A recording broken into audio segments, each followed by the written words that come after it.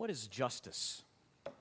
What is justice? Justice is giving a man or a woman their due. Of course, it obviously does still yet involve restraining and punishing those who do evil. Absolutely, it does have to do with those things, clearly. But justice in the broader sense, in the deeper sense, has to do with giving what someone is owed to them simply because they bear the image of God. They've been made as a human being, made in the likeness and the image of God. And we ourselves are made to do this, to give justice, to love justice, to pursue justice, because we ourselves have been made in the image of the God of justice. So you see, because we have been made in the image of a God of justice, according to His likeness, every one of us is hardwired to long for and love justice and to hurt and to feel the pang when we fail to see it, when we see the signs of injustice in this world. So think with me just at the societal level, just news over the last few weeks. The shooting of Ahmaud Arbery in Atlanta. Horribly unjust. Or, broadly speaking, at a societal level, you can read about this wherever you want to. You just Google this, the situations on Native American reservations as the coronavirus was moving through, has been moving through those populations, and how those populations have suffered proportionally in an undue manner because of an inadequate access to health care facilities that's been there all along, and now the weight of the coronavirus has exposed that. That's unjust. Societal level, or at individual level. Many of us could identify with this. False tales told of you.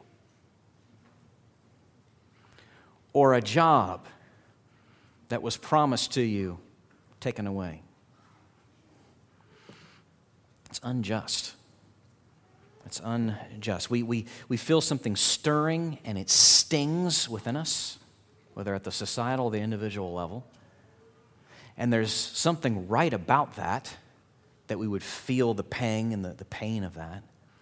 But what do we do with it? What do we actually do with it? What does the Bible have to say in terms of what our response ought to be to injustice? Well, the text that we're going to look at together here this morning takes us in that direction. Psalm 10. The last few weeks we've been looking at some of the Psalms, and we're going to continue to do that over the spring and on into the summer, actually. Psalm 10 is a powerful text and well worth our attention here this morning. So if you have a Bible, I'd ask you to turn there with me now. Psalm 10, if you're trying to find that in your Bible, it's just right there in the middle, basically. Just open it up right there, dead center roughly. You have the Psalms, and Psalm 10 is where we are this morning. Hear now God's word. Why, O Lord, do you stand far away? Why do you hide yourself in times of trouble? In arrogance, the wicked hotly pursue the poor. Let them be caught in the schemes that they have devised. For the wicked boasts of the desires of his soul, and the one greedy for gain curses and renounces the Lord. In the pride of his face, the wicked does not seek him. All his thoughts are, there is no God. His ways prosper at all times. Your judgments are on high, out of his sight. As for all his foes, he puffs at them. He says in his heart, I shall not be moved. Throughout all generations, I shall not meet adversity. His mouth is filled with cursing and deceit and oppression. Under his tongue are mischief and iniquity. He sits in ambush in the villages. In hiding places, he murders the innocent. His eyes stealthily watch for the helpless. He lurks in ambush like a lion in his thicket. He lurks that he may seize the poor. He seizes the poor when he draws him into his net. The helpless are crushed, sink down, and fall by his might. He says in his heart, God is forgotten. He has hidden his face. He will never see it. Arise, O Lord, O God, lift up your hand. Forget not the afflicted. Why does the wicked renounce God and say in his heart, you will not call to account?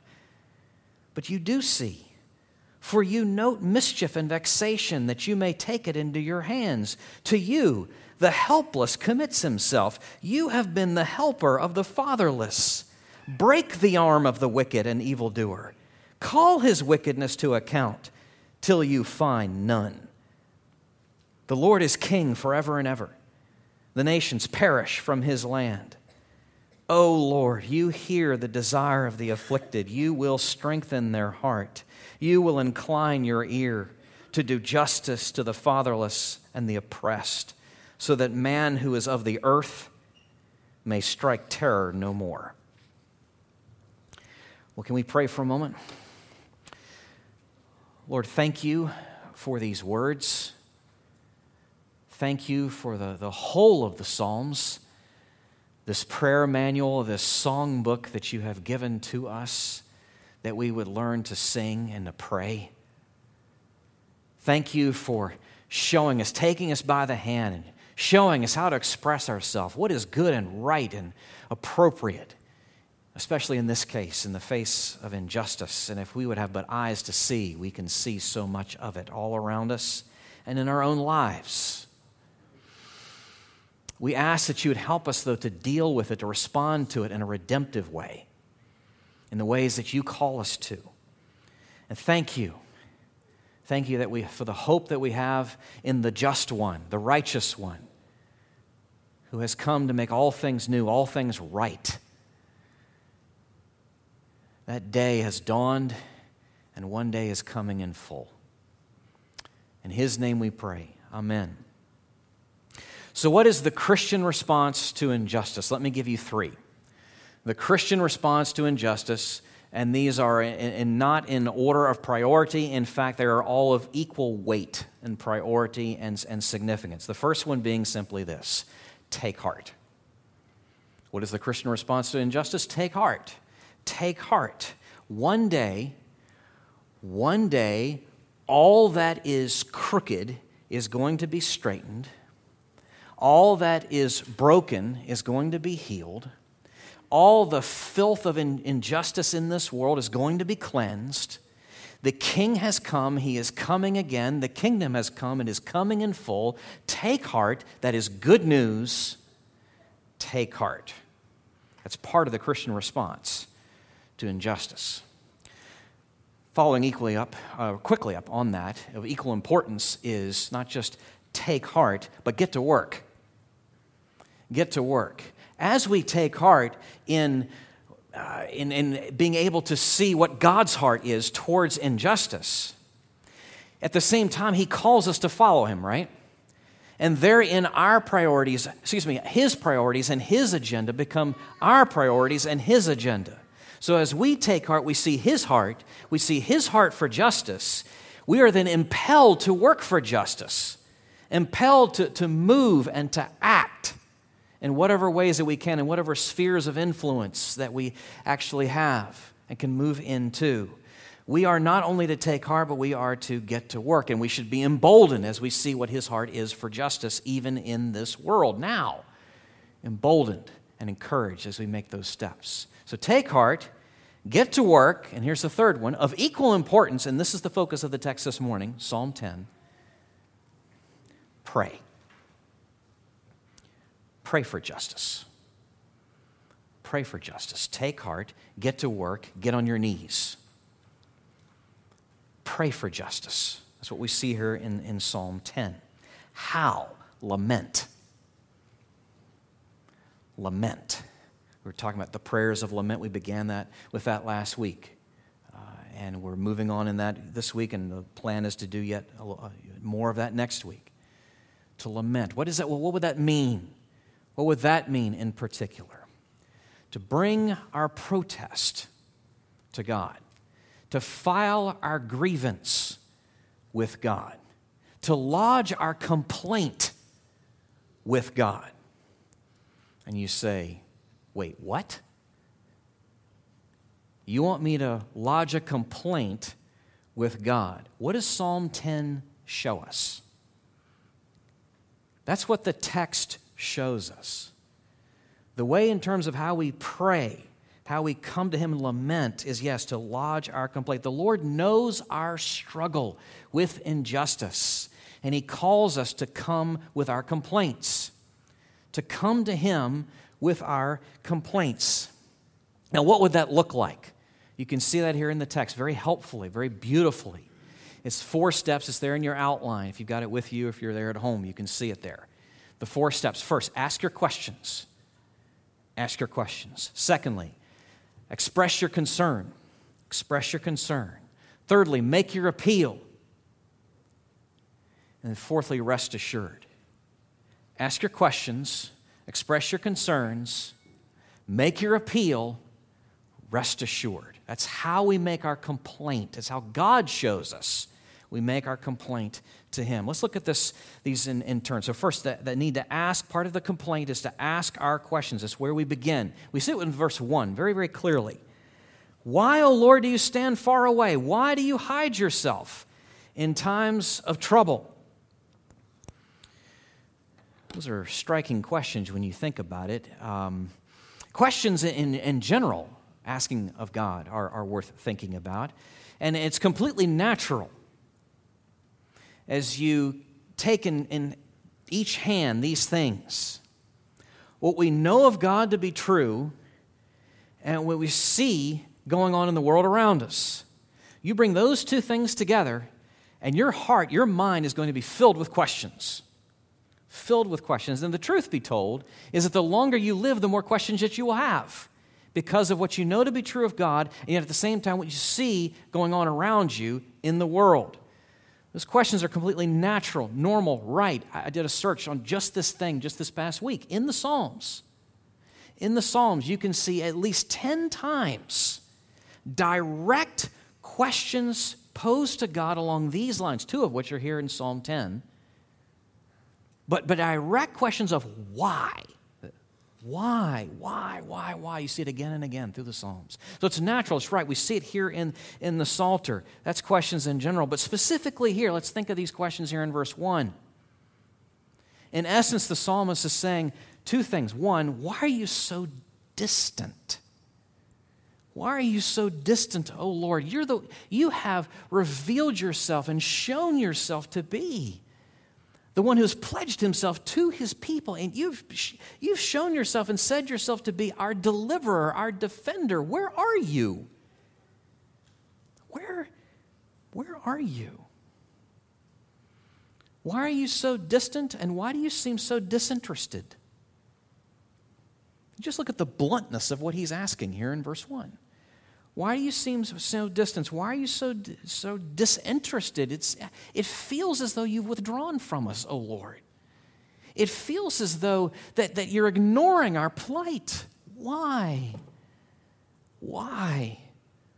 Well, that's where the godly complaint begins, with asking the questions. And you see it here very clearly in Psalm 10. As I said earlier, this is the prayer book that God has given to us as people. This is the songbook that He has given to us as people. So you know what that means? If these are the words that we find within the songbook, within the prayer manual, you know what that means? It's not that you're given bare permission. Well, okay, if you have to say this, okay, I'll let it go, but don't let it go to your head. No, it's not that we're given bare permission to pray this way. We are invited and encouraged to pray this way. We know that because these words are right here in God's Word.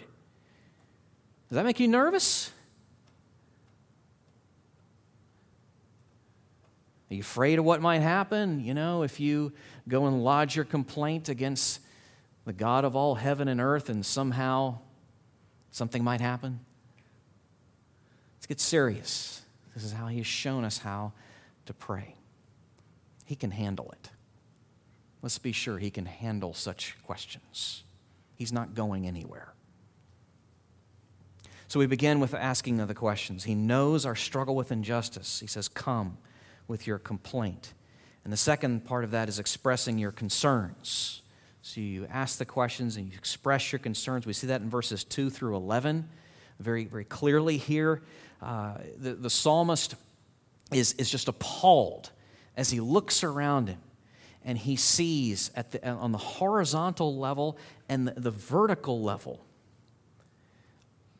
Godward insult and manward injury Godward insult and manward injury, and looks on the horizontal and the vertical plane, appalled by what he sees. The Godward insult. Look at just verse 4.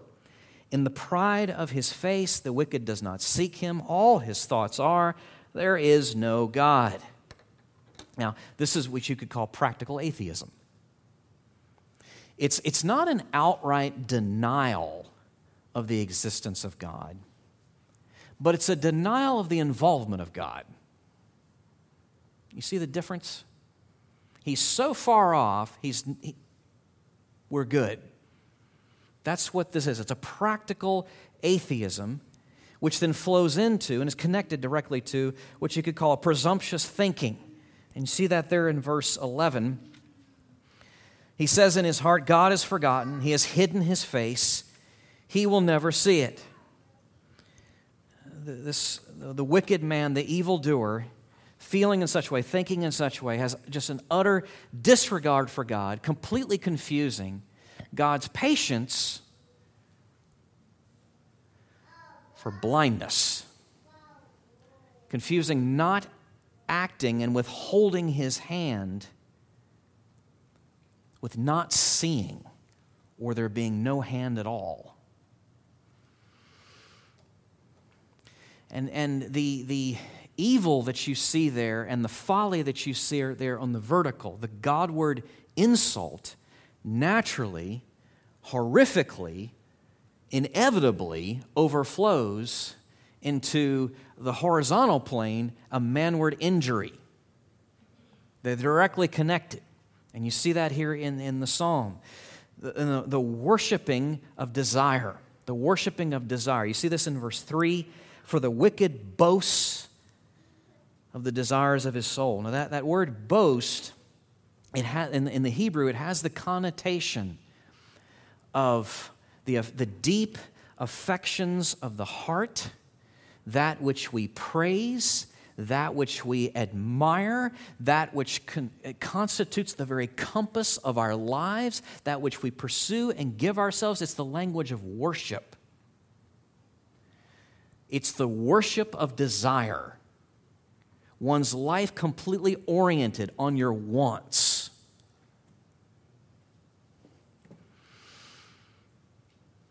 And so we see that flowing in, the worship of these desires, the pursuit of the wants, into the prey upon others, the preying upon others. Verses 8 through 10. Let me just read that again. It's so striking, so sobering, but it's where such a heart's bent takes us. He sits in ambush in the villages. In hiding places, he murders the innocent. His eyes stealthily watch for the helpless. He lurks in ambush like a lion in his thicket. He lurks that he may seize the poor. He seizes the poor when he draws him into his net. The helpless are crushed, sink down, and fall by his might. That's the dynamic.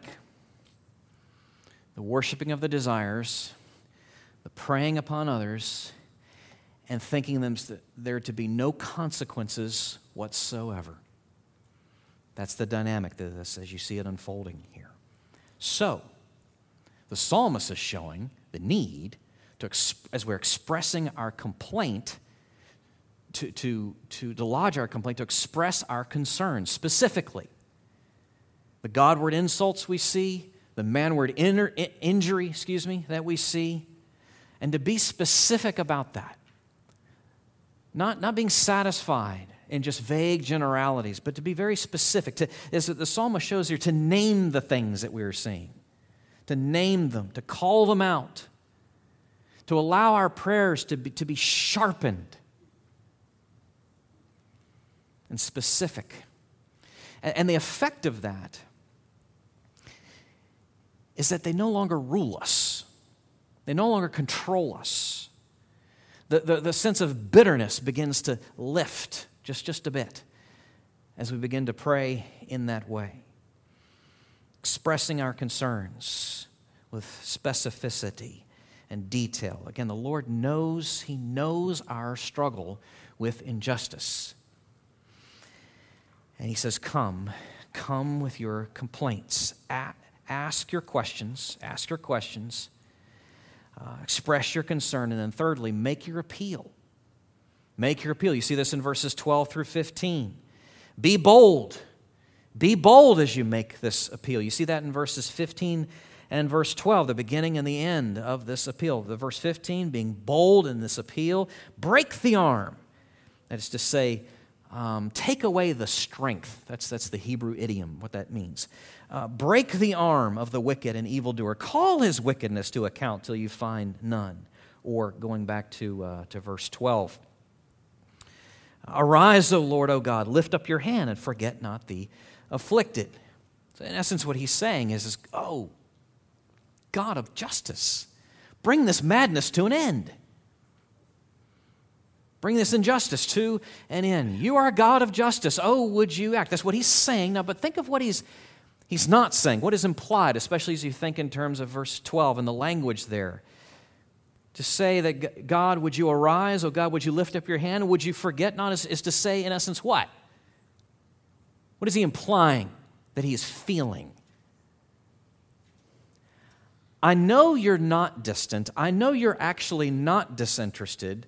I know that you do see. I know that you do hear, but it doesn't feel like it. Again, taking what we know and wedding that with what we see and bringing that into his presence in prayer. Be bold. Be bold as we make the appeal. And be clear. Be clear. You think in terms of how the psalmist is naming and listing back to the Lord in prayer some of the very words you see there in verses 12 through 15, some of the very words that he has been unfolding there in verses 2 through 11 as he was expressing those concerns, some of the very things that the wicked were saying and doing and acting, the ways that they were acting. You know, he's saying, look, they're saying, Lord, all is well, all is fine. He's forgotten. There will be no reckoning. No trouble will come upon me. And what is the psalmist saying? In terms of the cry of the psalmist in response to the claims of the wicked. Lord, show forth your strength. Show forth your justice. Break his arm. Break their strength. Bring nothing but trouble upon them. O God of justice. Make your appeal. Make the appeal. Bring forth the complaint. Make the appeal. Be bold. Be clear. Again, this is the faith. We talked about this last week. The faith of the lament that is able to hold in tension what we see and what we know. Is that whining? Is that just whining before God? Is Psalm 10, maybe we should put it that way, is Psalm 10 whining before? No. It is the heart of a godly man or woman whose chief concern is the glory of God in this broken, fallen world and the good of those who stand in harm's way. That's not whining.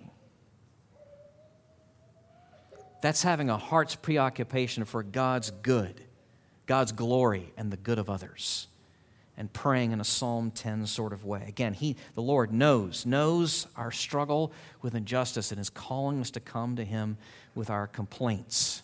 Okay, so we do this. We walk through this process. We ask the questions. We express our concerns. We make the appeal. And it's almost as though you get to this point in the psalm and a hush comes. As the psalmist catches his breath and takes stock and reflects and rests assured knowing he has been heard. Let's look at verses 16 through 18. The Lord is king forever and ever. The nations perish from his land. O Lord, you hear the desire of the afflicted. You will strengthen their heart. You will incline your ear to do justice to the fatherless and the oppressed, so that man who is of the earth may strike terror no more. What are the two things that can hold us up, that enable us to pray in this way and really mean it and feel it. And by the time we're done, to actually rest and know that we have been heard. The reign of the King and the heart of the King. The reign of the King and the heart of the King. And both these things are alluded to here in verses 16 through 18. So the reign of the King, these deep, deep realities that are just everlastingly true. That his enemies ultimately are weak and frail, as it says there in verse 18, men who are of the earth. His enemies are ultimately but weak and frail, no matter the appearances.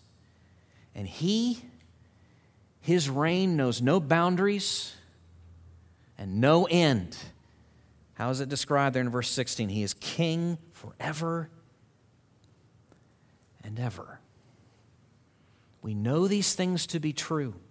We know these things to be true, these deep realities, despite the appearances, despite how it may feel, as to whether or not he hears and to whether or not he will act. We know that he hears and we know that he will act.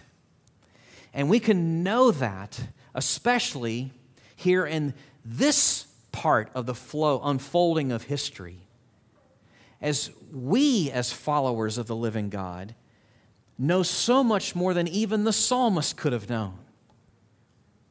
Because as he was looking forward to Messiah, we know of his coming. We know of his coming. We can see fully, not just partially, but fully of his heart for the helpless, the extent, the breadth of his love, such that he was willing to become helpless himself, such as his commitment to the helpless, that God, would become man and subject himself to all the infirmities and worse, the cruelties of this world and even his people. We can see the extent of his love for the heart that he has for the helpless, and the extent, the breadth, the depth, the heights of his commitment to bring justice into this world as well. Because he was willing to take all the injustice of this world upon himself. So committed is he to bring justice that he was willing to take the load of injustice upon himself, that all things that we included with that would be made right. Friends, that's good news.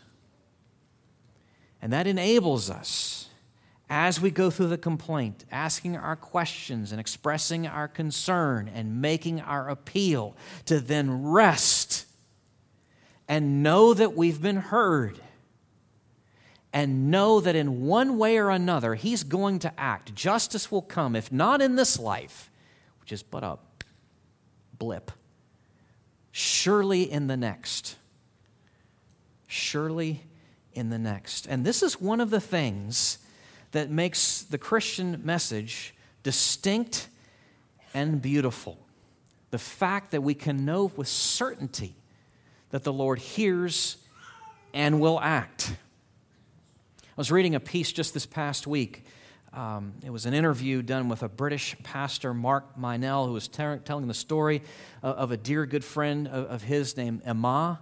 And Emma and his family lived in the Democratic Republic of the Congo for some number of years. And in the late 90s, that went through just a tumultuous transition in the politics and all. And so Emma left with his family to go to Uganda.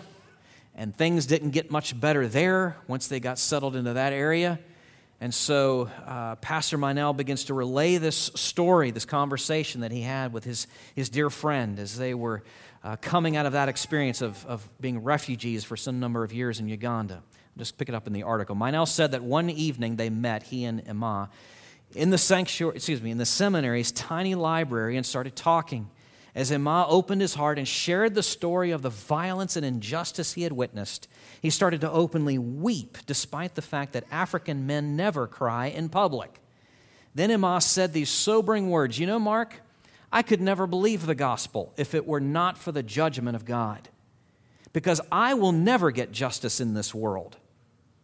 But I couldn't cope if I was never going to see justice done. Meinel commented, we in the West often recoil from God's justice for a very simple reason. We've hardly had to suffer injustice. But most people around the globe recognize that God's justice is praiseworthy and great. Of course, His mercy and redemption are even greater. But we need His perfect justice as well. Friends, as we ache for justice, as we work for justice, as we pray for justice, we can rejoice in knowing that our hearts in the gospel have been set free from the tyranny, the enslavement of thinking it's ours to take justice into our hands. Vengeance is mine, says the Lord. And that is beautifully, beautifully freeing. It enables us, it impels us to come to Him with our complaint, to lament in these ways, to pray, and to rest in knowing that we've been heard. We've been heard, and He will act. He knows our struggles with injustice. He calls us to come to Him with our complaints. Let me just leave you with this image. So, we're moving into a time of year, if you're out in East Tennessee and going up the eastern seaboard from that area, hikers, innumerable hikers on the Appalachian Trail, no few moving up from Georgia to Maine through the summer months. It's, as you can imagine, exhausting, arduous, really quite difficult, roughly some just under 2,200 miles. And many who undertake that journey, it's the time of their lives. It's the realization of a dream that they've had, maybe since childhood, to walk the AT. Others, however, on the trail, they have no idea why they're there. They're just putting one foot in front of the other, just hoping that they don't fall down. But nearly all who would take the whole thing or substantive parts of it recognize that there's no way they're going to be able to complete that journey on their own without the provision of others. And that group of people are called trail angels. Families who live relatively near the trail, who come out at random times, putting coolers of food and refreshments out there near the trail for any hiker who happens to come by. And most hikers will tell you, those supplies, those provisions are absolutely vital in order to be able to make it on the AT. Okay, what does that have to do with Psalm 10? I'm glad you asked. The Lord calls us again to follow Him. He knows, I've been saying this time and again, He knows our struggle with injustice. Do you know how He knows? Among many other reasons, He knows that we struggle with injustice because He is the one who has been removing our heart of stone and replacing it with a heart of flesh. He is the one who has been restoring our sight such that we can begin to see the injustices of this world with His eyes. He is the one who is at work within us, cultivating that holy discontentment. So how does He know that we struggle the way that we do with injustice? Because He's the one who's causing the struggle to take place in the first place, because of His work within our hearts. And as the ultimate trail angel, calling us to follow Him, He provides what we need along the way on the trail, providing us with a means by which to express our pain in prayer to Him, and in the mystery of the working of His ways, as we pray, in lament and lodging our complaints to Him, taking those prayers and working through them. Oh yes, He knows. He knows very well our struggle with injustice. And He calls us to come with our complaint. Let's pray. Lord, You have done and begun a beautiful work. We thank You for having changed and going through the process of changing our hearts to make us increasingly aware and increasingly appalled by what we see. Not just the facts of injustice, but the deeper reasons as to why it is so wrong.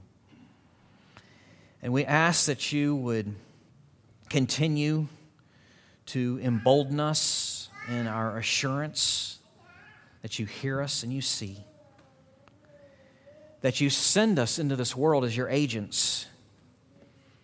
And you invite us and urge us and encourage us to come to you honestly, openly, in prayer.